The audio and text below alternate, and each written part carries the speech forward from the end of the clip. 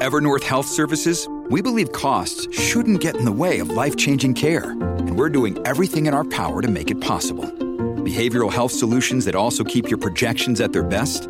It's possible. Pharmacy benefits that benefit your bottom line? It's possible. Complex specialty care that cares about your ROI? It's possible. Because we're already doing it. All while saving businesses billions.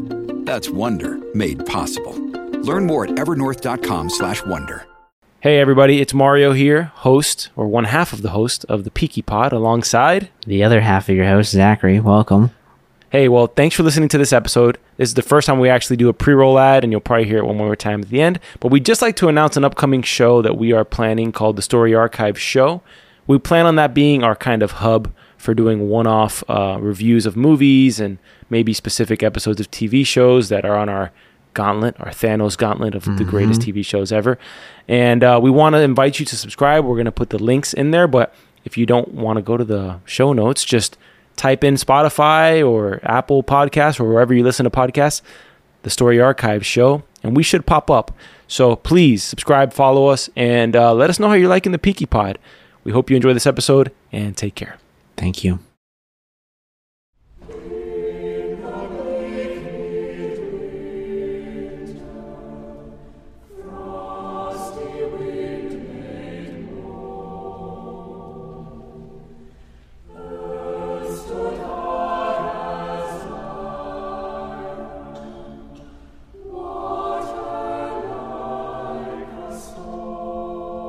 Welcome back to another episode of the Peaky Pod by Story Archives. Today we are commentating on Season 2, Episode 4. I'm your host, Mario, alongside Zachary, your other host. Welcome.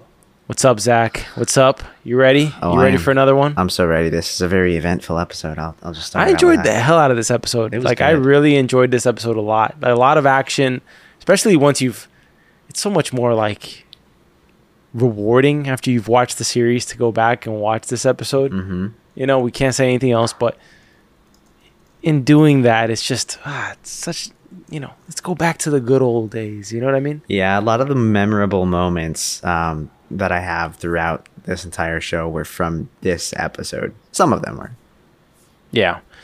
Well, a lot of eventful stuff. We have the follow-up from Tommy's assassination or failed assassination attempt by Sabini's inept assassin.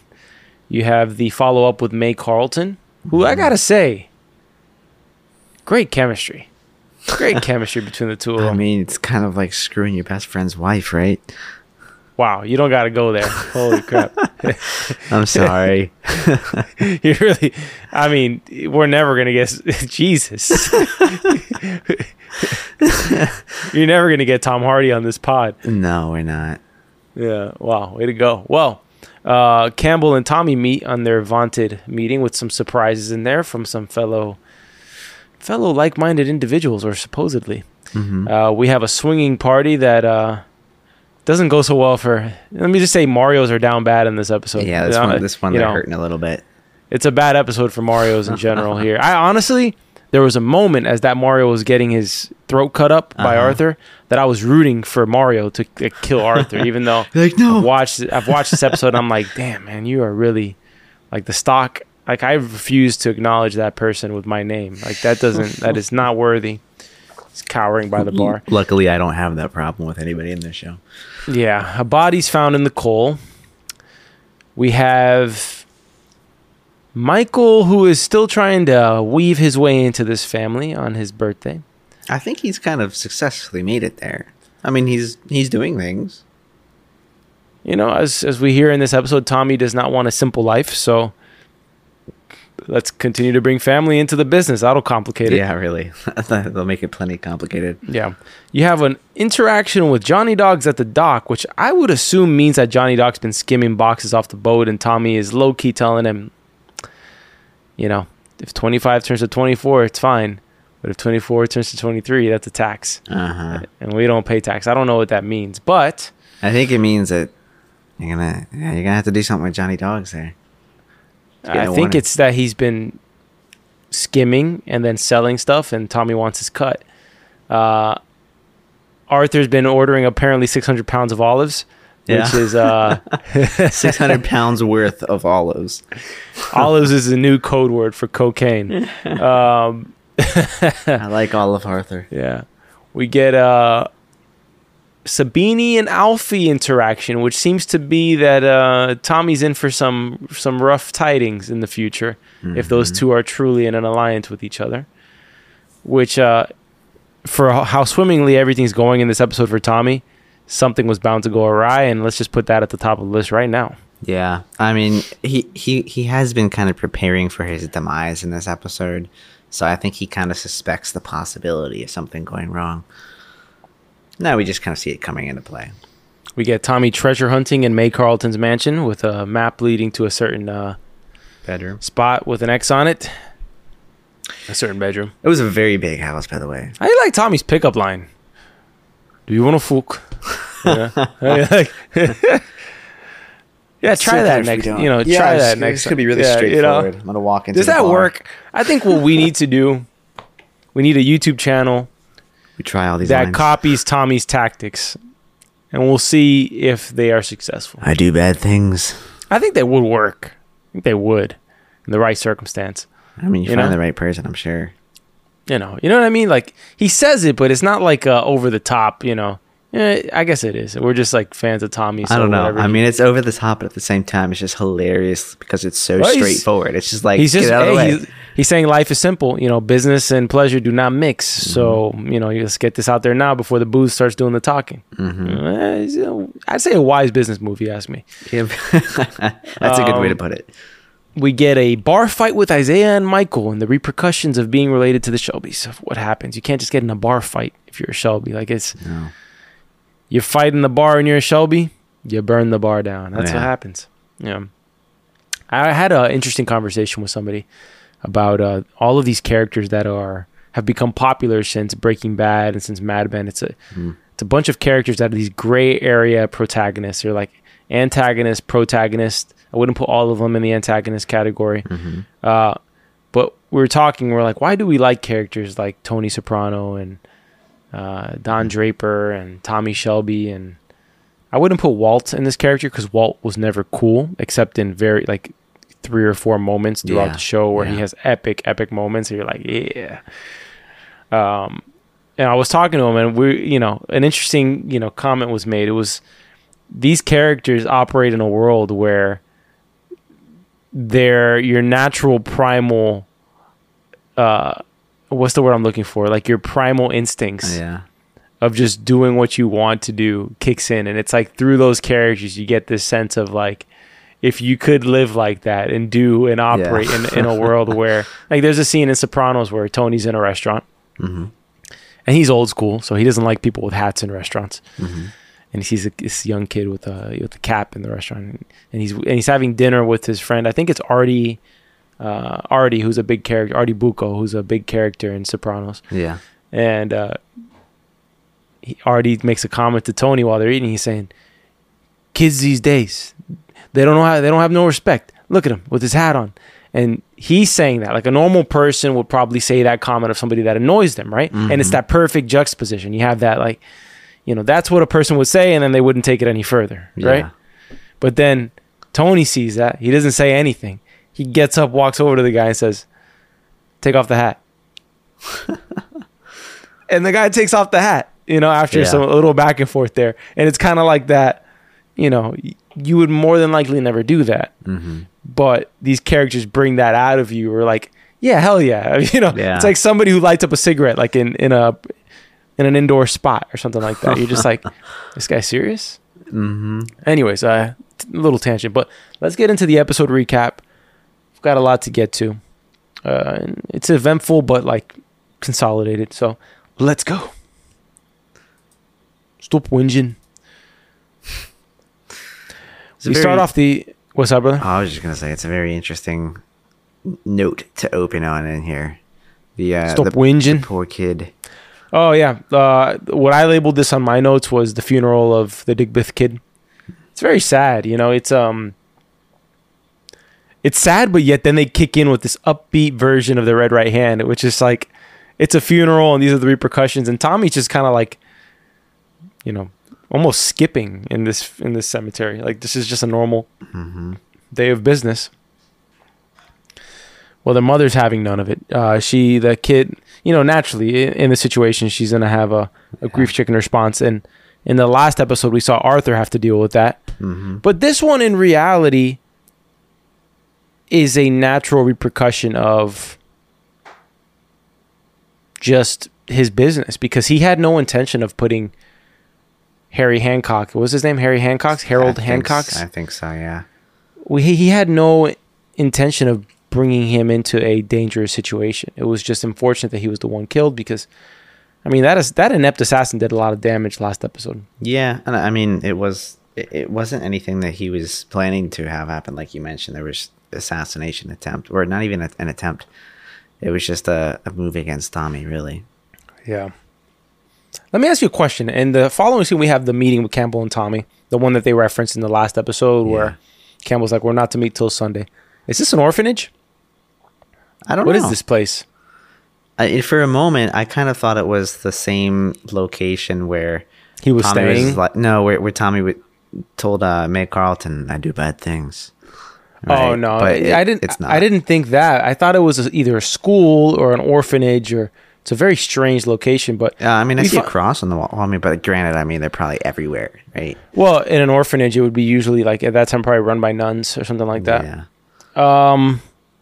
Well, Campbell and Tommy have this thing where they like to surprise each other with things that are not expected, and we see Tommy do it later in this episode, where we'll get to it with the name of the horse. But in this particular meeting with Campbell, Tommy is surprised to see that the 2 IRA members that cornered him in episode 1, who blew up the garrison, were actually working for Campbell the entire time. So Campbell, low-key, was part of that whole garrison blow-up, from my understanding. And the assassination that Tommy carried out on behalf of the IRA was actually an assassination given to them to carry out by the Crown, right? Yeah. So Campbell's been pulling the strings the entire time here, which clearly makes Tommy lose his cool in this meeting a bit, to the point where he storms out, says no to assassinating the next man. And then he says this thing about the guy in the meeting being a spy. Now, I took that as complete BS, and he just wants this guy dead. Is this guy actually a spy? Do you believe that? I don't know. I don't think I've seen any evidence to prove that he is. But I mean, Tommy knows things from places that we can't even imagine somehow. He does, but could he just be digging a further hole for Campbell to entrench himself in? Like, hey, you're gonna assassinate this guy from the IRA. It's gonna cause a division with this like little secret alliance they have going on, and then that's done with. I mean, it could be. I could see that.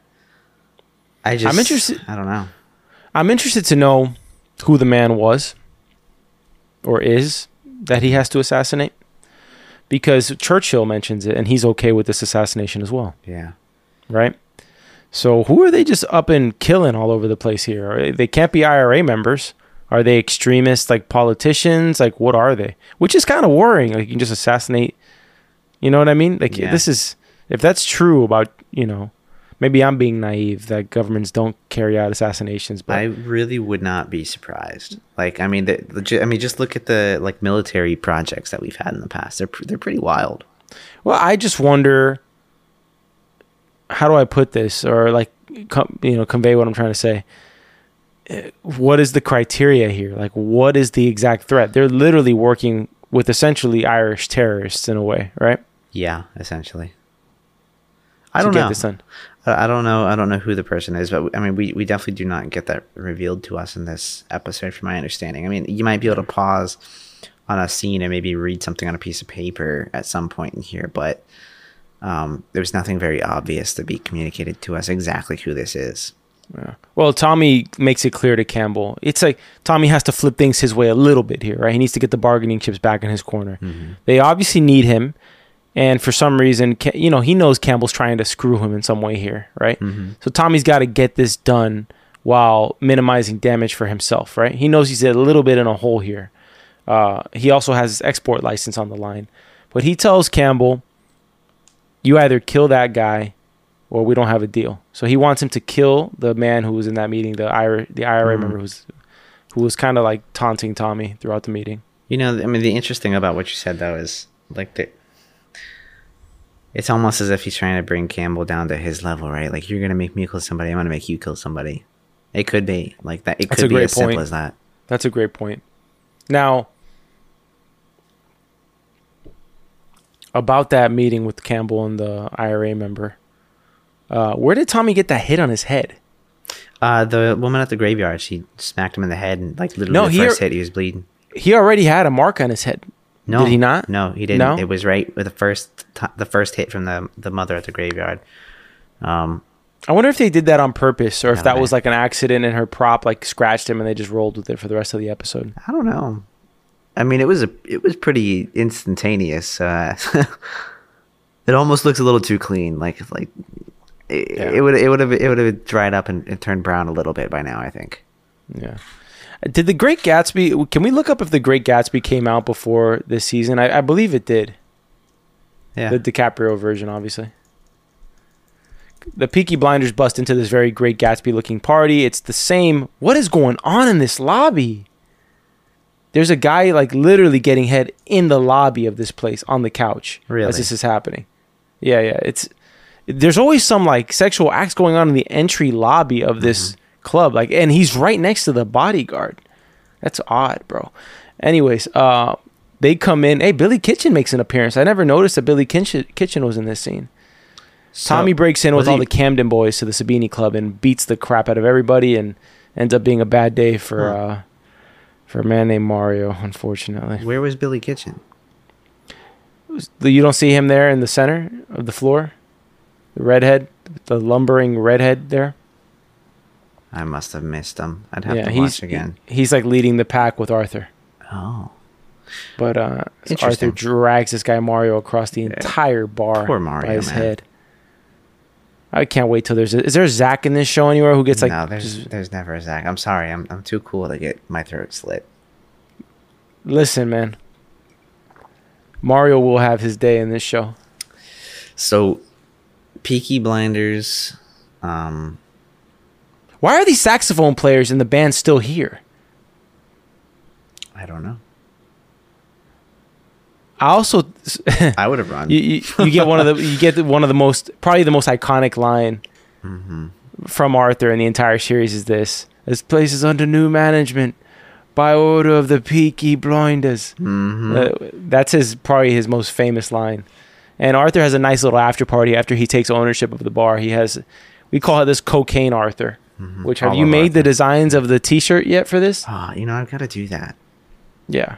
I'm waiting, man. I already pre-ordered. Like, you're one of those guys who, like, you put up a shop, you put the shirts up there with the design, and nothing, man. 6 months later, I still don't have a Cocaine Arthur shirt. I'm making an action at him right now. Cocaine Arthur shirt. Let's talk about the body and the coal. How well preserved is that head? Pretty well. They killed that guy, like, weeks ago. His head is like pristine. He's even smiling a little bit. He's like, did you see his face in the coal? He's like smirking a little bit. Yeah, a little bit. He looks so peaceful. His hair is styled probably better than both of us right now. Honestly, maybe coal is a great preserving element. Talk about a shit day at work, though. you're shoveling coal and you're just like, damn. Oh, his head. Why put him there? That's like the main street of Birmingham. I think it was meant for him to be found. Oh, was it now? Was it? So The Great Gatsby came out May 1st, 2013, and season 2 of Peaky came out October 2nd, 2014. Okay, influenced by Great Gatsby. Clearly. Yeah. I think it's a safe conclusion to draw. Yeah. It's in this scene Tommy realizes he's bleeding in the head in his meeting. He's going through the little itinerary of the soldier that has to kill. He has blood on his hands. I guess that's a symbol. But I didn't really catch what was in the briefing. Did you? No. Of the details. He seems clearly like a military member. Yeah. I mean, again, though, I really don't think there was anything that gave it away in here. Well, he's dressed with military garb, like in uniform in the picture. But yeah, I don't. Did we see a name? I mean, we could go back and look, but I just don't think. For now, they're keeping the details limited as to who it is, and probably for a historical purpose, they also did that. knowing there were assassinations prior between World War I and World War II. Mm-hmm. Just as Churchill's, he's operating, but not as prime minister at this point, I think. Mm-hmm. Or I'm positive. So it's one of those things where these are just like government acts while they're dealing with the Irish factions, right? I don't know. But I would say for historical purposes, save yourself a headache and don't name this guy, Yeah. At least don't name him after somebody real. Now, on to Michael's interruption. Michael enters... I said Michael's interruption. Tommy's interruption. Michael enters his office and essentially wants to talk him into being the accountant clerk. Michael's smart. I got to give him that. Mm-hmm. He sees a hole. He sees Arthur. He sees John. He says, those guys are no good with numbers. The only one smart here is Tommy. Think about it. Mm-hmm. That's clearly what's going on here. I'm not saying Michael's being nefarious. He's just trying to find his place in the world. But Tommy has a need for somebody who thinks like him. Yeah. And Michael thinks like Tommy. He's obviously self-serving in his approach with this, though. It's like is Tommy not self-serving? Of course, Tommy is, but we expect that from Tommy. But Tommy's not gonna try and hide that. Michael's coming in as if I'm gonna do this thing for you, when it's just so painfully obvious that it's for himself. What Tommy does is, it's not that he doesn't hide it. It's that he provides you so much value and makes it so clear that you need him in order to live, that you need to do what he does, or you need to do what he tells you to do, and it benefits him most, which it should. Should it not? Is Tommy not supposed to be the most well-paid one on the payroll of the Shelby family? He's the leader. Why would he not be? I would say that the ranking is this: Tommy, Arthur, Paulie, John. The end. Ada after that. Then Finn. Yeah. Or Finn and then Ada, probably. Ada and then Finn. Finn's the youngest. Because what? What does Ada do? What does Ada do at this point? She's older. Okay. She's closer to Tommy. I'm trying to operate a meritocracy here, not a... I mean, I guess you're going with the... I get what you're doing. Ada's socialist, and you're trying... I see what you're doing. I see it. Yeah. All right. May Carlton, dude. Talk about it. She sees what she wants, and she goes and gets it. She goes straight into the heart of Birmingham to go get her man. Talk about a initiator. Honestly, sometimes just sometimes you just gotta say, man, that Tommy Shelby charm just comes calling from the highlands of the estates of May Carlton and brings them down into the bowels of the Shelby criminal empire. Getting pretty passionate about this here. It's kind of funny to see her lack of shock based on where we know she came from. Well, she just seems like a good girl who's in for looking for a good time, Yeah. Oh, I get it. Right? And John Boy's looking like he's trying to get in first when he first sees her, which is interesting. Especially with his wife right there. Yeah, it's hilarious. It's hilarious. And Esme is just kind of chilling back there. May has come to see Tommy because of the horse. Tommy has hired her to train the horse for the derby. Or the derby, as we say in the States. Yeah, I think it's more lame to say the derby. The name of this place is a gambling den, by the way. Did we say Kentucky Derby? We should. We should go to the Kentucky Derby. Yeah, yeah, I'm down. There's a place over here that does horse races, just in Pompano, I think. I don't think that's legal though, Zach. I don't think you should say that on the air. What are you talking about? I don't know, man. Let's move on, though. Or maybe it's a dog track. I don't know. A sad thing about the greyhounds that they race, like most of the time they kill them after they're done racing. Really? That's what I heard. Can you verify that though for me on the internet? I'll try and verify that because I kind of don't think that's true. I had a friend who adopted a greyhound dog, most beautiful dog I've ever seen, and I think they're called greyhounds. But they get very skittish. I'm assuming a lot of those dogs are not treated well that are race dogs. And this dog, like, he would see humans and he would run away, which is not a good sign. But it is fast true. As hell. It is true that a lot of greyhounds are killed every year because of their lack of winning potential. Interesting. I've got a lot of knowledge up here, just random knowledge, man. I'm telling you. You ever need some, let me know.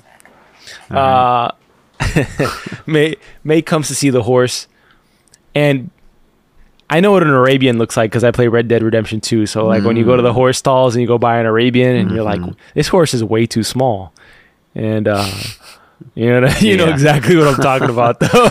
Yep.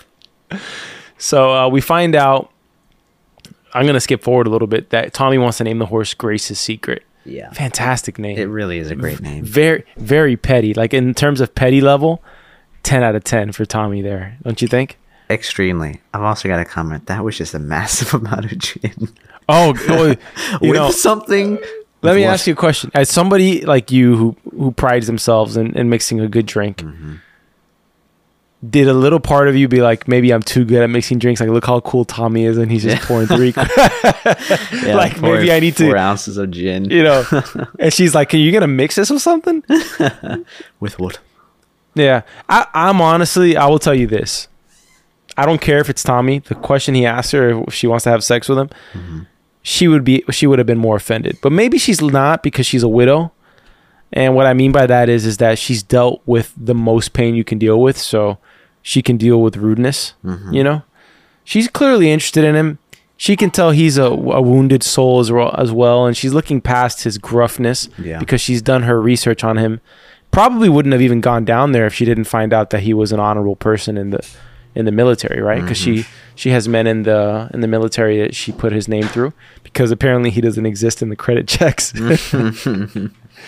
Oh man, Tommy Shelby. But just epic, like epic to the point of, like, you know, not existing on a credit check while he's buying up properties all over London. Hilarious. Of course. Well, I mean, he's buying it with cash, so who cares? Can I just say something? Like, when I first watched this show, Sure. I liked Grace more. But then when I watched this show again, I like May more. Like, I like May better. Like, I'm not going to say too much, but I like May and Tommy more than I like Grace and Tommy. Because I feel like May has made peace with who Tommy is, and, you know, and how he makes his living, while Grace has these kind of fantasies of, like, reforming the bad guy. You know, like every girl has that thing, like, I'm gonna fix the guy. You're gonna fix him. You know. Yeah. Which is why, you know, why a lot of women settle. You know, they get in. Let's go on a tangent. You know, go. They see the guy, they see potential, but they're like, I can fix him. That's what Grace was with Tommy. It's true. In a sense. I mean, she really did seem to become that person. Personally, like I've mentioned before many times, I'm not a big fan of Grace. Honestly, I just don't like her that much. So, I'm liking May a lot more. Very attractive. Very attractive. You can't say anything, but very attractive. You know, she doesn't seem to be liking the gin drink, though, too much. I mean, it's all gin and like a drip of, I don't even know what else it was. By the way, cordial. Yeah. That's Tom Hardy's wife. Yeah, it is. Yeah. No more comments. Tommy's getting dressed while Paulie's in the room, who also looks kind of half dressed. I feel like I haven't seen Paulie's shoulders in this show for some reason. It's not very common to see them. Unless she's having fun with a young little boy. Little boy? Can we not say that? A young man. Fine. He was of age, you know. Like, it's just. I feel, you know, the more you watch Peaky Blinders, the more you wish you had more scenes of Tommy and Paulie. Yeah. Because there's not a lot of just one-on-one dialogue scenes. That's true. But they are really good when they do happen. Oh, they're fantastic. They're the best scenes.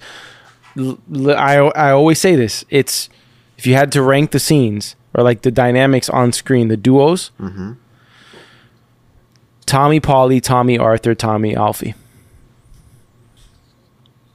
Like those 3 duos are the best dynamics on screen. I agree. I definitely agree. How do you like Tommy kind of finagling Michael into the business? His way. Exactly. Well, I think he knows, like, what is Michael's destiny. It's like what I said in the last episode. When you are a part of the Shelby family, your destiny is what these guys are. Yeah. Okay. And I think Michael likes to keep it in the family. Not Michael. Tommy likes to keep it in the family. He's a good guy. At the end of the day, like, he's self-serving and he's to the point where ruthless for his family's benefit, right? But you see in this episode, like the guy who's protecting Ada's house, which is like a gay renter, a gay writer that's living with Ada. Yeah. He shakes his hand after. He was kind of like being standoffish, but he was like, you know what? This is a good dude. He's just actually trying to protect my sister here. And he introduced himself. So what I'm trying to say is that I think he sees legitimate potential for Michael on the legitimate side of the business, because when you see Tommy having that conversation with Charlie in the previous episode, and Charlie's having a hissy fit because he can't see the vision that Tommy has, where he doesn't want these goods to be illegal anymore. He wants these to be legal goods, right? Yeah. He says one day these will all be legal goods. He sees that Michael can be that bridge into that, because his brothers clearly cannot serve the role that Michael possibly can on the financial side of things, you know, or leadership side of things. As we see later in this episode, that Tommy has to have a sit down with Arthur and tell him to straighten up, because he's been doing a bunch of coke and having sex with prostitutes and just out of control in terms of his role in London. Yeah. Speaking of the gay guy with Ada, he plays Prince Charles in The Crown, Josh O'Connor. Really? And you know what? He looks like Charles. Yeah. He looks like freaking Prince Charles. Yes, he does. Yep. I was looking at him. I was like, who does this guy look like? That's a great casting choice for like a young Prince Charles. It was incredible. I mean, if you have not watched that show yet, he's got the nose. He's got the nose and the ears. You know what I mean? Michael's. Why are they trying Scotch whiskey? Is that Tommy's original brew, or is that like where did he? I don't know where he got distill it from. this. I don't know, but I mean the intent is to get it to the U.S., right, where prohibition is currently in place. Well, they have use of the Camden docks now that he makes clear, right? Yeah, very clear. Do you have more insight into this scene with Johnny Dogs about the 25 becomes 24? I think it's about Johnny Dogs selling the stuff. I think it. I mean, when I heard it, I thought it was more of just a like, hey, you can take one off the top, but if you take any more than that, I don't know what the repercussions are, but there's obviously something. It's kind of weird, right? That like he clearly trusts Johnny Dogs to the point where he's okay with him taking a box. Yeah. I was just gonna say he seems so trustworthy. I haven't seen anything with him in this show where it's just kind of been like a red flag. I love when he says, "I hate to see you not married yet. I have a cousin that'd make your life hell." That's a great line. Oh, it's clearly a message he's sending to Johnny here. Like, you need to chill out with stealing the boxes. But it's a very low-key scene to the point where I don't remember in previously watching the season this coming up again in conversation. Yeah, I don't really remember it either. I don't know to what extent he's been taking stuff, but it on rewatch today, it does kind of have that feeling, like his guilty look. Yeah, it's like somebody who's been caught. Like, you can't get one over me. You know? Yeah, and then it's not like, oh, thanks for letting me have one. It's just like, oh, crap. And you have Billy, the next line that he says on the stairs as he's waiting for Tommy is, "We put bars in the windows," essentially like protecting the goods. On to Arthur and... another girl. Cocaine Arthur. Third of the episode? Yeah, I mean, the first two were at once. Yeah.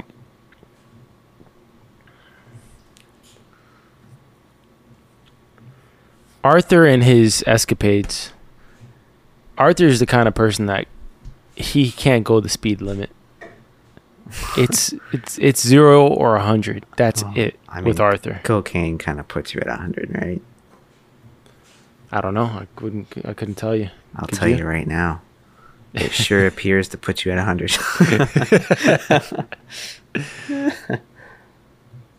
I like how he's trying to give Tommy the runaround. It's the previous scene, he's having a talk with Johnny Dogs about stealing boxes, and here he is telling his brother like 600 pounds of olives and the onion fucking things, little bits of onions. Like, what are you trying to BS me for? This really makes me wonder what 600 pounds worth of olives looks like. Like, is that A room full of, like a room full of olives. Like, I would assume it covers like 600 pounds of olives. Well, keep in mind we're talking about monetary value. Oh, okay, yeah, 600 pounds back then. Yeah, I'm assuming that's a like lot now. I'm assuming like my entire room or my apartment full of olives is 600 pounds of olives. Like your apartment, like your living room and like everything is probably 600 pounds of olives. Yeah. Back then, man, 600 pounds of olives. That's a lot. Can we look that up? Yeah. Look up the price of olives back in 1922 or 1925. I'm doing it. Keep things rolling while I try to calculate this with my perfect math. Yeah. You're not missing much. It's really, in this scene, it's just a long discussion with where Tommy threatens Arthur with taking away London from him and giving it to John. You know, because that's kind of where John is. You don't get a lot of action with John Boy. And it's almost to a point where it's a shame, you know, where it's like, what are we doing with John Boy here? Mm-hmm. It's not enough time to go around. Mm-hmm. But to be honest, the show is so Tommy driven that there isn't much room for anybody but those directly within his inner circle. Come to think of it, there's not many scenes without Tommy at all. What, like 90% of the episode has a Tommy in the scene, right? Mm-hmm. Which a lot of other shows don't really mix that. When you watch Mad Men, you're like, I want Don in every scene. Of course. And then sometimes you just have Ginsberg. You know, yeah. like you have your favorites in shows like that. Like Mad Men, you have to find your other favorites because if you don't like any of the other characters, it's going to be a tough watch. But you learn to love, like Roger becomes like your favorite at certain points, and Peggy's great at certain points, and Joan is amazing in certain points, and Campbell's a weasel at every point for the most part. So this is some very crude math, and I guarantee you it's not perfectly accurate, but I think it's going to get us somewhere in the ballpark. And I would bet money on it being higher than this number, but I think that would get you 11,000 like metric pounds of olives. Yeah. Wow. 11,000? I think so. You know how many olives that is, man? Not I don't know what to say about that. All right, so what we missed in between those scenes with Arthur, you have Tommy scoping out the house. He's pretty much casing the house of the man he has to assassinate.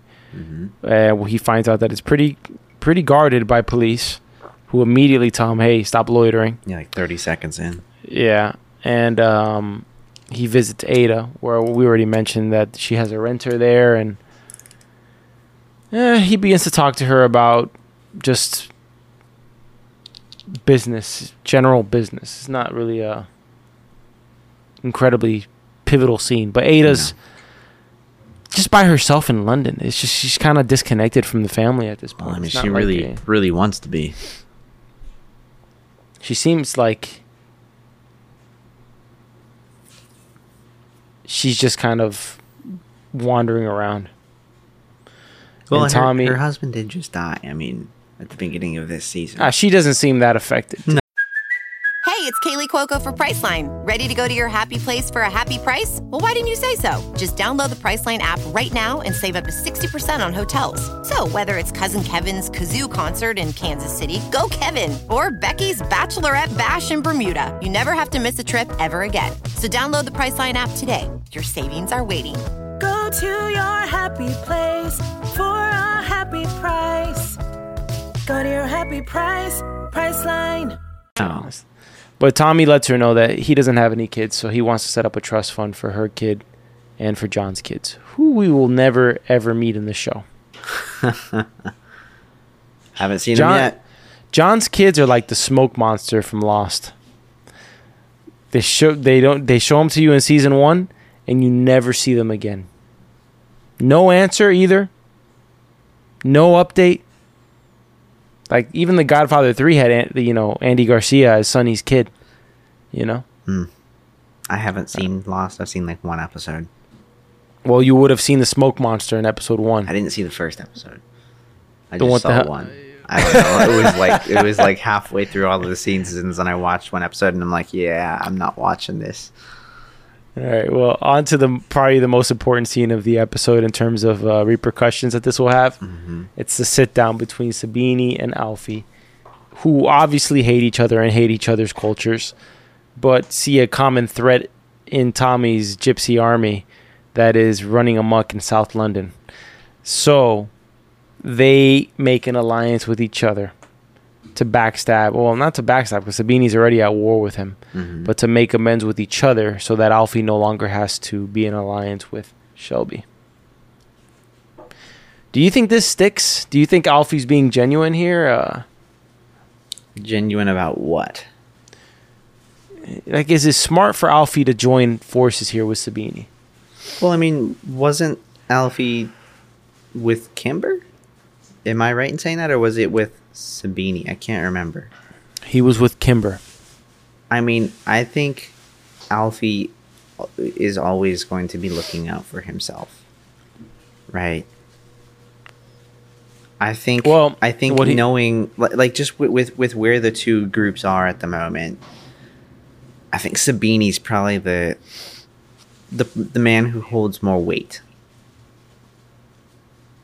Like, he's just more well known. He's not a gypsy of some backstreet razor blade gang. Well, I think also Alfie's experience with Tommy is that he backstabbed Billy Kimber. So That's what's to true, stop too. him? What's to stop him from backstabbing Alfie That's a good point. and taking his property? And right now, both Alfie and Sabini are kind of at weak ends, right? Sabini just had his club taken. Mm-hmm. And now Alfie is pretty much fully being guarded by Tommy's men. So Tommy's in prime position to take both of their powers, right? Yeah. You know, in rewatching this now, it makes more clear sense for Alfie's choice with Sabini of, like, at least making it more enticing or making sense, but still, doing business with Sabini over Tommy. After you met Tommy, he knew Billy Kimber. I mean, we all saw who Billy Kimber was. I'd choose Tommy over Billy Kimber, all things considered.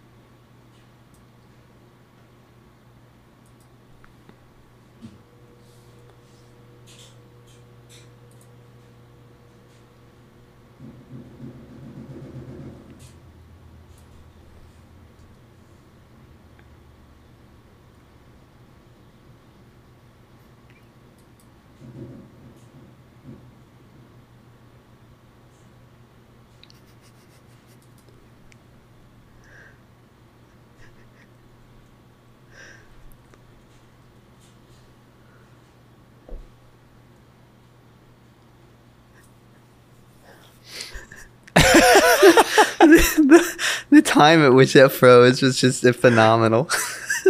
You stayed there for like 5 seconds, Oh, man. and I was like, this is the greatest screenshot of all time. Oh, I don't know what's up with the Wi-Fi. It's been on the fritz for like the past day or two. All right. Well, I had asked you about, I think that it makes more sense in hindsight for Sabini and for Alfie to join up, knowing the position that Tommy's in to take complete control over London, in my opinion. Yeah. Yeah, especially after backstabbing Billy Kimber. I mean, you never know what to expect from him. He's a wild card. Yeah. Well, they both agree, at least we don't get like this complete confirm or handshake shown between Alfie and Sabini, but we do get a little head nod and like this look on Alfie's face like he's considering it, at least, you know? Yeah. I think Alfie doesn't give a damn. He could see Sabini dead or Tommy dead. He just wants to make sure Alfie's okay. I really liked Tommy rolling up to May Carlton's house. He just pulls up, the car stops. Fuck. I think, you know, that scene kind of shows Tommy, he thinks he's hot shit in Birmingham, right? Yeah. But this is a reminder of how far away he is from this class of people. It's almost like a reminder that he'll never be part. You know? Yeah. I wouldn't say that, because someone like him doesn't ever think that that's out of reach necessarily. But it's like he's like, I'm far away from this. Very far away from this. It's like he didn't know how far the mountain went. I mean, you're talking, this looks, I visited the Biltmore estate, the Vanderbilt estate in North Carolina, and this is like of that level. I would love to know how much that house would cost. Yeah, well, Tommy has a good time with May here, where he stays the night, and she obviously lives far outside of town. Yeah, she said about, what, an hour? 60 miles. Yeah. Yeah. Well, here's the interesting thing between May and Tommy. I mean, she gives him a report about the horse, which is a positive brief. Am I correct in saying that? Yeah, I think you're correct in saying that. So that bodes well for the Derby, which Tommy also mentions. Now, I wanted to make a mention of like where they are both in their lives. You know, you got May, who's a widow, lost her husband in the war, and lives in this huge house, but is lonely. And you got Tommy, whose heart was broken by a woman who he's named his horse after, right? Yep. And we see later on he's still not quite over her. So we pretty much have two people who are trying to get over somebody. Yeah. All right. Which is like an understandable place to be in terms of like they both can serve each other in a good way, if that makes any sense. You know? So in this scene where they're both kind of like being shy about staying over the night, because Tommy's kind of facade goes away once he leaves Birmingham. He's out of his element. He's far out of his element. But he is very much making her admit that what she wants to do is sleep with him. You know? You think it's like a power move? It's not a power move. It's, if you want me to stay, acknowledge why you want me to stay. That's what it is. It's kind of forcing her to show her hand, though. He is. Yeah. You know, he is. He's saying, I have a car. You have engine oil. Why can't I leave? You know? And you see her kind of break down emotionally, where he kind of pushes her a little bit too far. You know? He goes too far. It's bottom line is he goes too far. Yeah. He doesn't treat her well. Well, I mean, you're Tommy Shelby. No, he's being an asshole. That's what he is. You know?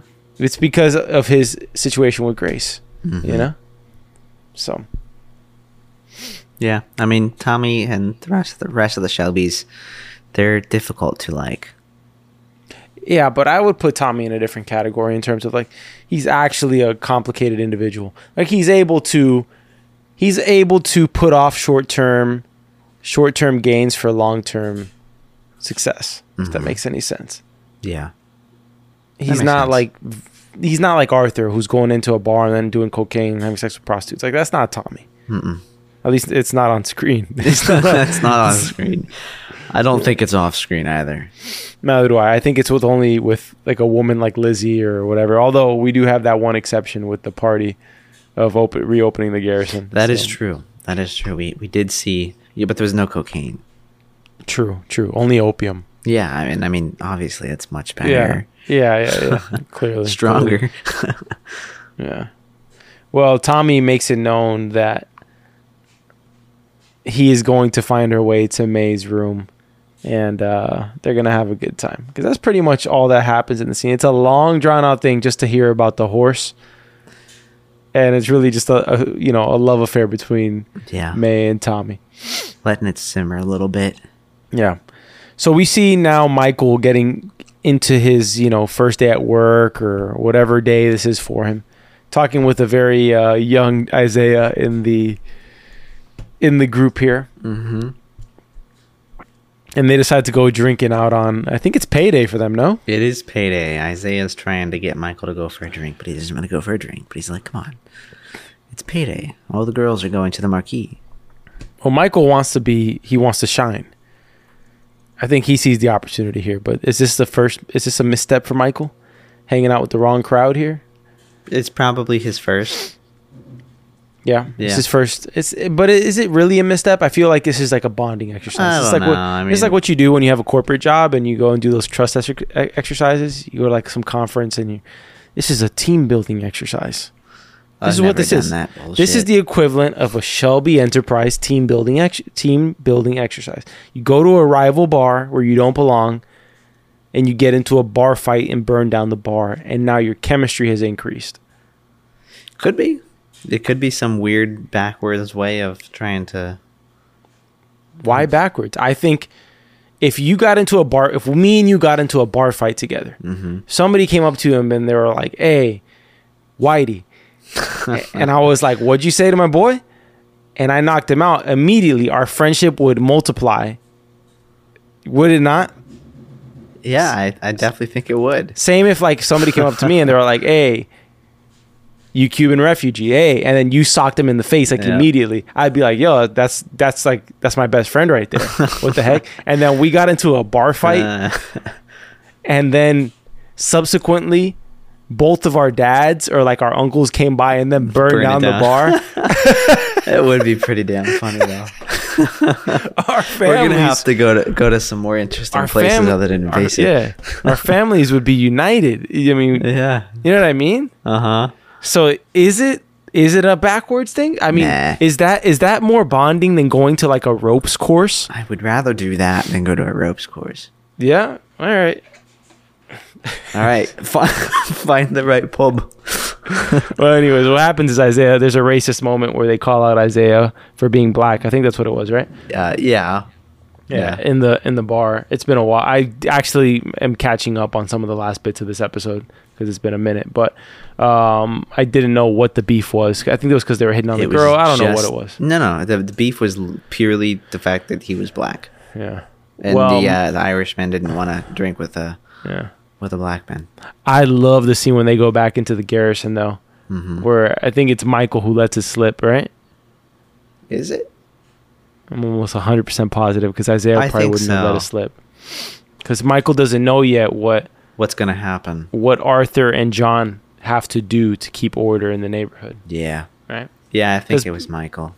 Because they're in charge of reinforcing the law and order in their neighborhood, right? Mm-hmm. And Arthur looks proud. Like he sees some blood on Michael's car. He's like, "You've been scrapping?" And you see John and Arthur looking at I love how him, Finn, and John stand up, right? Yeah, sit back down, Finn.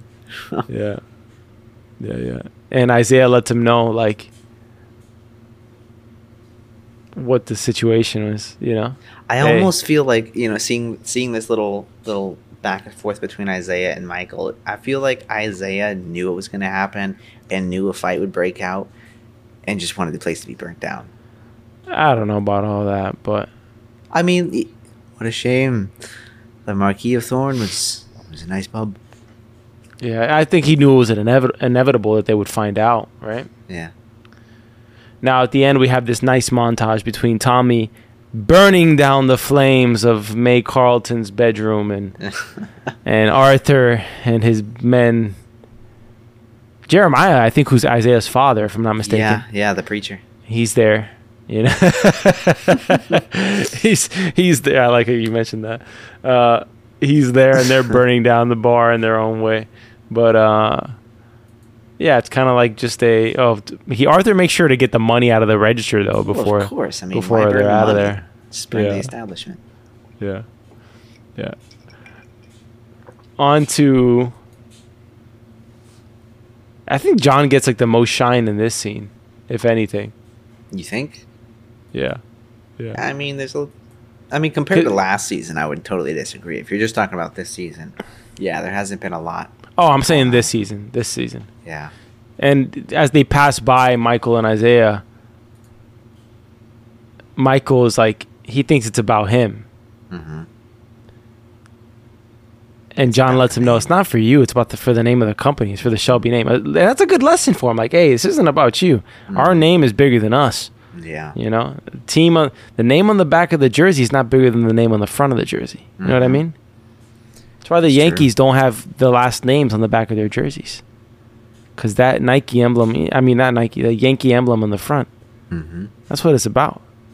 All the Red Sox fans left, immediately stopped listening to this pod. Now, once again, for some reason, the church is a nice meeting place for Tommy. Yeah, I noted that as well. I don't know what the deal is.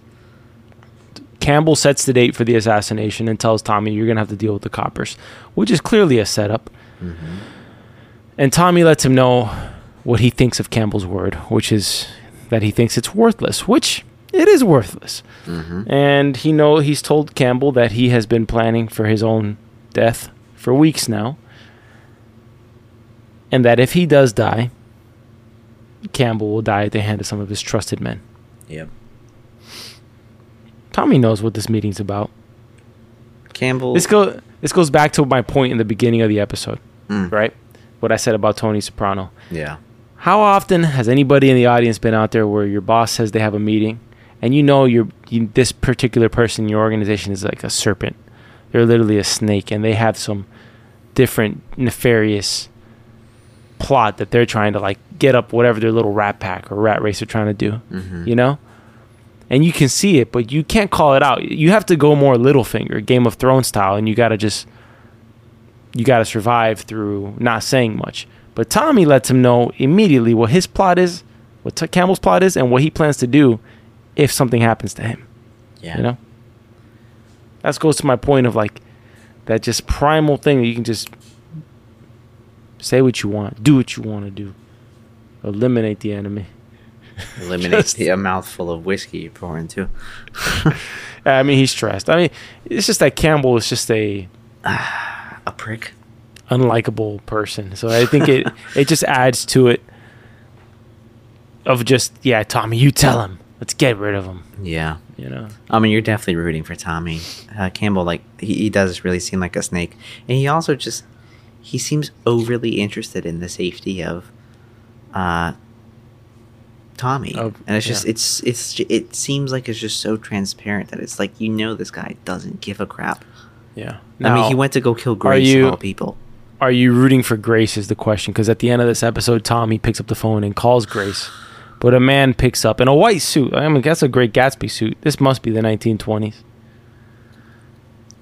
So poor May Carlton. Poor May. Like I've said in season 1, I did not like her like at all until they got into that bar scene. I still wasn't where they almost got killed basically, but I still wasn't a fan of her. I like her more in this season than I did in that season, but I'm still not a huge You're not fan. there yet. Well, we get the reintroduction of her with this phone call, and we it's pretty much the show writers letting us know she's back. Yeah, exactly. And now we got a little bit of a love triangle with May and Grace and Tommy going on, right? Yep. Which is great because, you see Grace's face. She knows who's the one who called the hotel, right? Of course. I mean, who else is going to call you from London? Was there a comment by the man who said that somebody had called previously as well?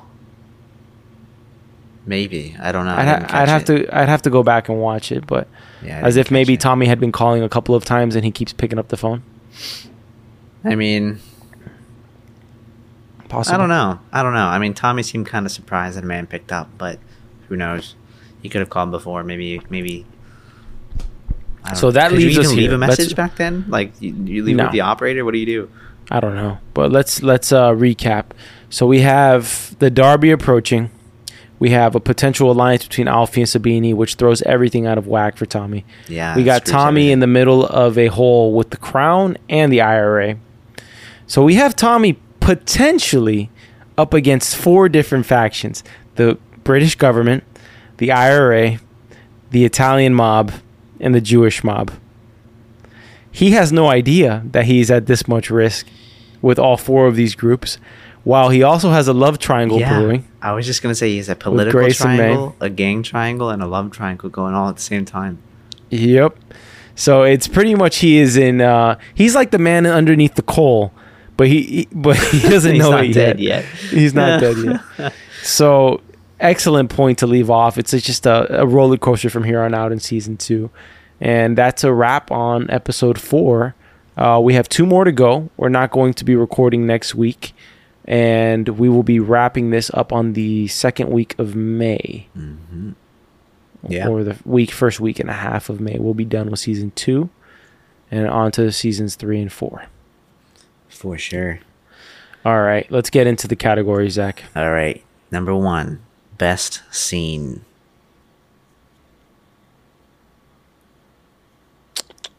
It's tough. There's a lot of interesting things in this There's a lot of good scenes in this episode. I love the bar beat up scene. It was good. That's my number 2. But I do love the scene where Tommy goes to May in the middle of the night. I do like that scene a lot. Okay. Of course. Or the bar scene where he's talking to May. I like that scene too. I just think that they have really good chemistry. Yeah. They do seem to, that's for sure. My number 2 is the fight at the Marquee. But the number 1 The for Marquee? Me, yeah. Or the Sabini bar? The Marquee. Oh, I forgot The about the Marquee is Sabini bar. Marquee is yeah. Yeah. I think I would put the Sabini bar above the Marquee. So the Marquee would then become number 3. The Sabini bar is the most memorable scene from the episode for me. It is a very memorable scene. Yeah. My favorite scene though, I think, was the meeting between Sabini and Alfie. The dynamic in there was very interesting. Yeah. Really? See, that wasn't even in my tops. Maybe because I'm rooting against the Alliance, that I'm like being biased against it. But I mean, a lot happened in there, and I mean, we get the seeds of Alfie betraying Tommy essentially at this point, right? Mm-hmm. Which would put them on, I guess, level playing fields of both stabbing a partner of some sort in the back, right? Mm-hmm. Okay. Best lines of the episode. I've got 2. I like the line when he just straight up asked May, like, do you want to have sex? You ever like, do you want to fuck me? And I think I love that line. And then I also like, I don't know if I'd put that in the top, but I love, probably the number 1 line is Arthur. Yep. This place is under new management. I order the Peaky Blinders. Yeah. That's my number 1. That I also like. I don't know. I like the May scene where he says, "In the middle of the night, I'm gonna get up and I'm gonna go to your." Like, I like that scene a lot. Like, that's a build up. I just like it. Yeah. My second favorite line of the episode is, "If you don't know, then you don't fucking know, do you?" Where's that Alfie. from? Alfie telling Sabini. It's great. Yeah. Most memorable character. It's got to be Arthur in this one, no? Arthur's all over the place. He's dominates a bar. He is all over the place in this one. He's with a bunch of hookers in this episode. It's Cocaine Arthur is like on a what do you call that? Like a bender. Rampage. He's on a bender. And then he goes and burns down the Marquee bar too. I mean, like, he's on a roll. So I go Arthur, number 1 in this episode. Okay. I was gonna go with Tommy because there's so much dialogue with him with him and May, him and Campbell, him and Polly.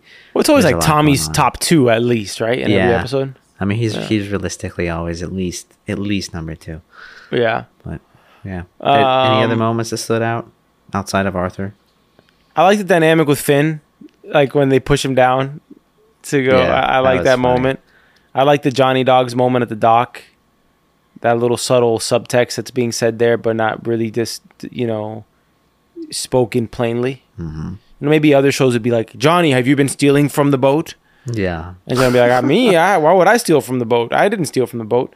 Well, Johnny, we happened to find a box. So, you know what I mean? Like, other shows would probably do something like that. Yeah. The king of subtext, in a show is Mad Men. Yeah. Like, I'll never forget the episode where what's the name of the guy who has a drinking problem. He starts to Starts to piss himself. Oh. Peggy Olsen took his office. Yeah. I can't remember his name. Not important, but No. you remember before when they fire him, they go out for one last night drinking. Mm-hmm. And they're sitting at a bar. It's him, Roger, and Don. And Roger starts talking. He starts talking. The guy who's getting fired, his name's Freddie. Mm-hmm. He starts talking about, I think, baseball. And he starts talking about all these analogies. And then Roger, they're talking about the situation, about him getting fired. And Freddie's kind of vying for position back. And then either Roger or Don, I forget who it is, but probably Roger, also speaks with subtext, letting him know, like, sometimes the jig is up and it's just, we're done, you know? Mm-hmm. So it's just a fantastic scene. I'll find it on YouTube and send it to you. Freddie Rumsen. It was Great good. episode. Great episode of Peaky. That's a wrap on this episode. Looking forward to the final two, because the final two episodes of the season are probably my favorite episodes of the entire show. Chef's Period. kisses, man. I mean, it's great. Yeah. Prime TV, Prime everything. So, all right, Zach, do your thing. I'm going to take my phone out and not pay attention. All I'm right. just kidding. Well, thank you for listening to... Oh, hold on. Wait. Let me say one more thing. Go One more for it, thing. Go for it. Ladies and gents, we're behind the scenes working feverishly on the Story Archive show right now. And we're prepping for the first episode to launch within the next month. Our eyes are on Matt Reeves' The Batman. I had refused to do it at first, but then I actually watched it. And I was like, damn, this is very good. This is very good. Not that I'm bougie in any way, which I am in some ways, but what I was trying to do is make a movie that was more accessible, that people had all watched. But The Batman, a lot of conversation. It's current. It's good. A different take on Batman. I'm all in. And I want to rewatch it. I really want to rewatch it, and I want a reason for it. He also directed my favorite Planet of the Apes that I was not aware of. He also directed Cloverfield, which I need to rewatch. So, how does somebody get their first start with such a CGI-heavy movie? I don't know. I don't understand CGI to like an extreme degree. Like, I would definitely need like a tech. I don't think, most people do. Like, how to do it. You know what I mean? Like, Yeah. how do you set up, it's like a giant green screen, blue screen room. Like, it's insane. That's insane work. Insane work. All right. is. Anyways, my point is we're going to talk all about it. It's going to be like this show, but one-off commentaries. You've heard the trailers. Zach's going to put the trailer in this particular edit so that you guys can go follow and subscribe it. And I know there's just a trailer over there, but soon there will be episodes. And then there will be another episode. And then you're going to fall in love, and you're going to tell all your friends and your future spouses about it. And you're going to love it so much more. You're going to tell your kids about it and your grandchildren and say it's the best thing you ever listened to in your life. So thank you. Go subscribe to it. And was that overkill, Zach? Just a little bit, but I appreciate it. I mean, continue. I think I've set the expectations too high. If you'd be so gracious to follow it, though, that'd be great. Yeah. Zach, like in the edit, if you can cut down that rambling for about like 10 seconds of it, it'd be great. Yeah, we'll see. We'll see what happens. All right, thanks. Anyways, thank you for listening to episode 4 of season 2 of the Peaky Blinders on the Peaky Blinders podcast by Story Archives. You can find this podcast anywhere you find podcasts: Apple, Google, Spotify. You can find us on Instagram at Story Archives. You can find us on our website at storyarchives.themidnightexchange.com, which brings us into our podcast network, The Midnight Exchange. You can visit the website there at themidnightexchange.com with a whole bunch of links out to other episodes, other podcasts, other social media. And if you want to drop us an email, send us an email at podcast@themidnightexchange.com. Love it. Until next time, y'all, stay peaky.